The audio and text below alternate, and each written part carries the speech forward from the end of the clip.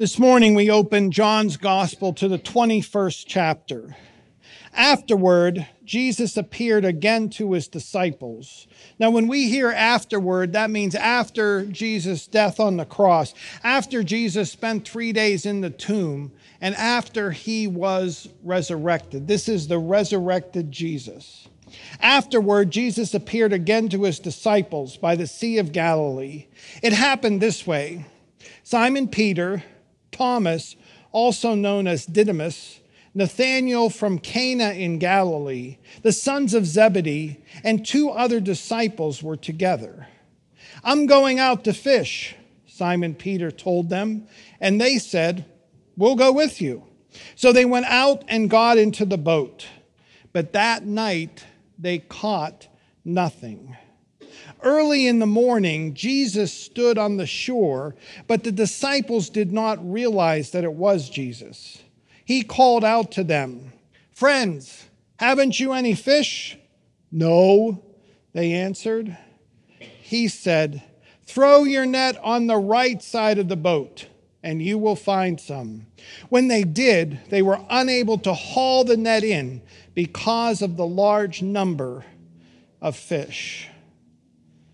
The disciples of Jesus were adapting to life, adapting to fishing. That's what we're going to talk about today, adapting to life. In this story from John's Gospel, we find the disciples in the boat. And I love that. Anytime I think of the disciples in the boat, I really picture the church. I think that's the best image of the church. We're all in this boat together. Now, it doesn't mean this is the best boat or the perfect boat. It doesn't mean we all agree. It doesn't mean everything is great. It just means we're in the boat together till Jesus comes back. And I love the image of a boat because a boat is generally moving somewhere, isn't it? A boat isn't a destination. I know there's houseboats, but a boat is generally you get in it so you can go somewhere. Think about that. The church is not a destination. The church is a way forward. You probably heard me say it before that the church, I believe, is the best thing we have till Jesus comes back. Right? It's not perfect. But if any of us were thrown overboard and there's anything floating whatsoever, even just a 2x4, we would grab a hold of it, right? That's the way I see the church. We should grab a hold of it because until Jesus comes back, this is what we got. We're all in the boat together.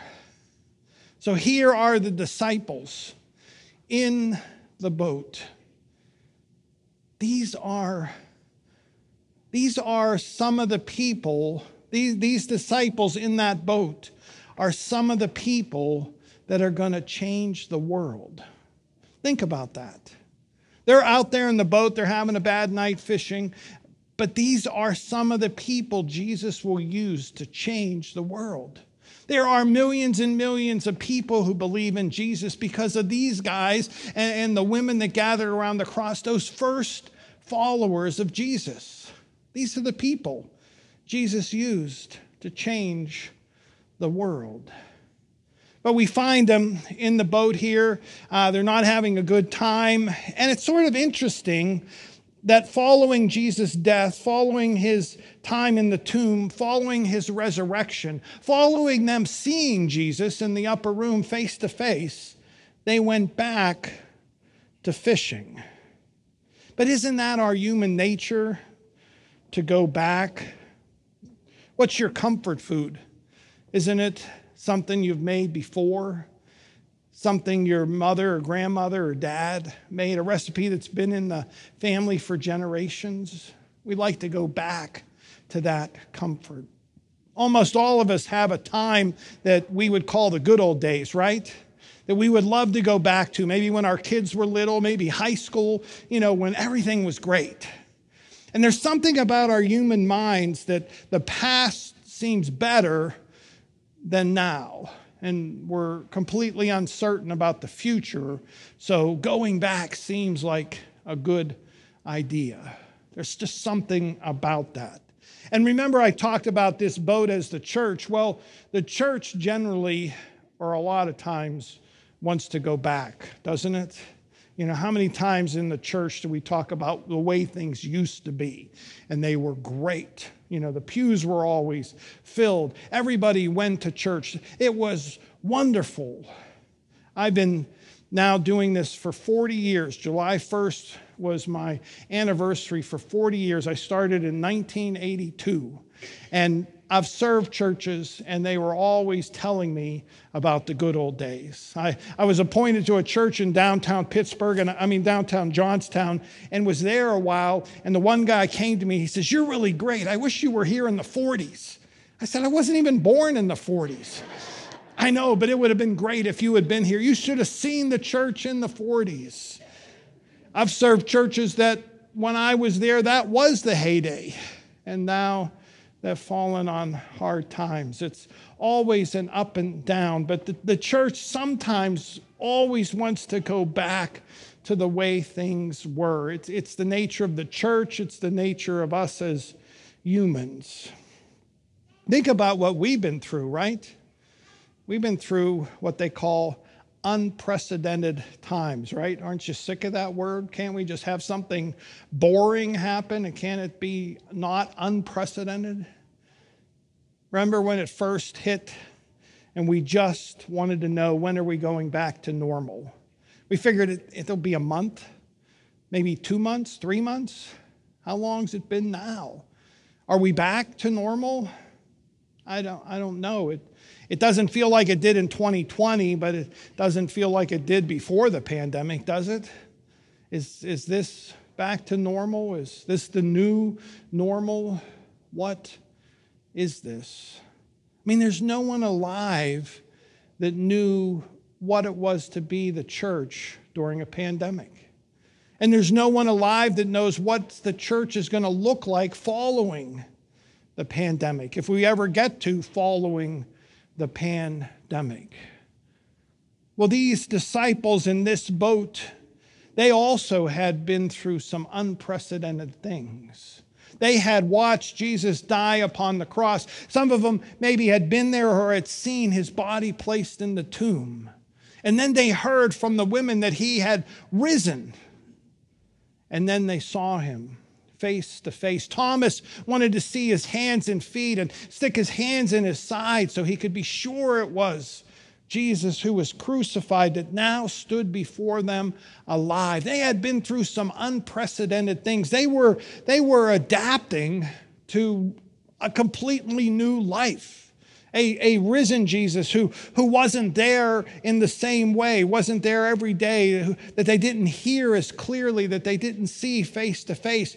That's why when they are in the boat and they can't catch fish all night and the sun's just coming up, there's this guy on the side and they don't even recognize that it's Jesus. They hadn't fully adapted yet to this new reality.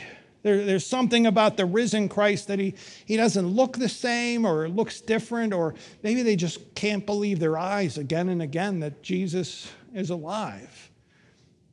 And Jesus stands on the shore and says, "Friends, haven't you any fish?" "No," they reply. And then Jesus does something I love. Don't you love it when you're doing something and someone who's not doing it tells you how it should be done? It makes you feel all tingly inside, doesn't it? Yeah, it's really helpful when you're doing something and someone who's not doing it tells you how it should be done. This is basically how I spend all my time at home. You can ask Cheryl, But I come by it honestly. It's the Mets, my grandmother Mets. It's that side. I remember a Thanksgiving. Cheryl and I were newly married, and we were having Thanksgiving at my parents' house. Now this was late 80s, early 90s. And my mother was trying to cook the turkey in the roaster she got in 1946 as a wedding present. And it wasn't going well. It was late. It wasn't going well. So we were in the TV room, probably with football on, and everyone's talking about the turkey. And my dad says, "I know what you ought to do." And Cheryl turned around, literally her head was spinning around, and she looked at him and says, "Keith, have you ever cooked a turkey in your life?" And he said, "Well, no." "Then be quiet." We were just married, so she said, be quiet, not shut up. And then Cheryl left the room. And my dad turned to me and said, just because I've never cooked a turkey doesn't mean I don't know how it should be done. I said, Dad, I'd sort of keep that to yourself if you know what's best for you. So here are the disciples. All night long, they haven't caught a single fish. And here's this guy on the side telling them how they should be doing it. Have you any fish? No, they reply. Put your net on the right side of the boat, and you will find some. You can hear the disciples grumbling, can't you? What's he mean, the right side of the boat? Does he mean the right side, or does he mean the correct side? Shouldn't he be saying starboard and port? I mean, this is a boat. Come on. We've never done it that way before. We've always had the net over here. But fortunately, one of them decided, let's try it. Let's adapt. Let's change. And they put that net down on the right side of the boat, and it instantly filled with fish. And then the moment those hands grabbed the net and it felt so taut, they knew it was Jesus. Because this is what happens when Jesus shows up. It's not just life as normal. As soon as they felt that net so tight, so taut, that they could not even lift it, they knew that that was Jesus. That they were being encouraged by the risen Christ to adapt, to change, and great things would happen. That I love. Because that's where we are today. We're in the same boat, you see. Jesus isn't here the same in person. We don't see him face to face. We don't hear him. But Jesus is always standing there, always standing by, always encouraging us, always helping us, just like he was for those disciples. We've been through some unprecedented stuff. Look at the adapting we have done in the last 2 years. Do you remember when church closed? That was awful, wasn't it? And then you had to figure out how to bring church up on your TV or phone, or call somebody about 11 years old and ask them how to do that. And you thought, well, that was nice watching church, but it's not the same, right? Then you remember when we came back for the first time and every other pew was taped. And I don't know why Pastor Allen did it, but he closed my pew. This is my pew. He didn't close Mabel's pew. Her pew's wide open, right? And then we came back without masks. It was so interesting because the whole world was telling us you should not be gathering inside in groups. But that's what we do as the church, isn't it?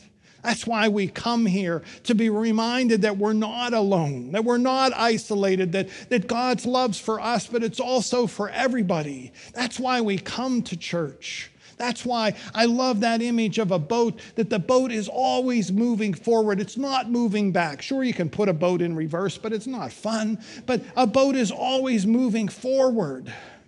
And a boat is not a destination, but a way to someplace else. That's how we should see the church. Oh, we've adapted a lot. We probably have more adapting to do, but it's okay because we are here and Jesus is always standing there, encouraging us, calling to us, helping us until he comes back one day. Now, I know at times it seems the world is in trouble. It can seem that the world is, there's storm clouds on the horizon, that we don't know what the future will hold for our world, for our denomination, for our nation. We just don't know. It can seem very dark. But isn't that the best time to shine your light? Who wants a flashlight in the middle of a sunny day? It's worthless, right? But one bulb, one candle in a dark room shines everywhere. We are the church today. We are the ones moving forward. We are the ones that Jesus is going to use today to change the world. Can we let our light shine in the darkness of the world? Can we proclaim that there's a better way to live life and that life does not end here, but goes on forever through Jesus Christ? Can we be found faithful? That's all we have to do. The success of the church does not rely on us. It relies on Jesus. Thanks be to God. All we have to do is listen and be faithful and obedient, and Jesus will take care of the rest. Amen? Amen.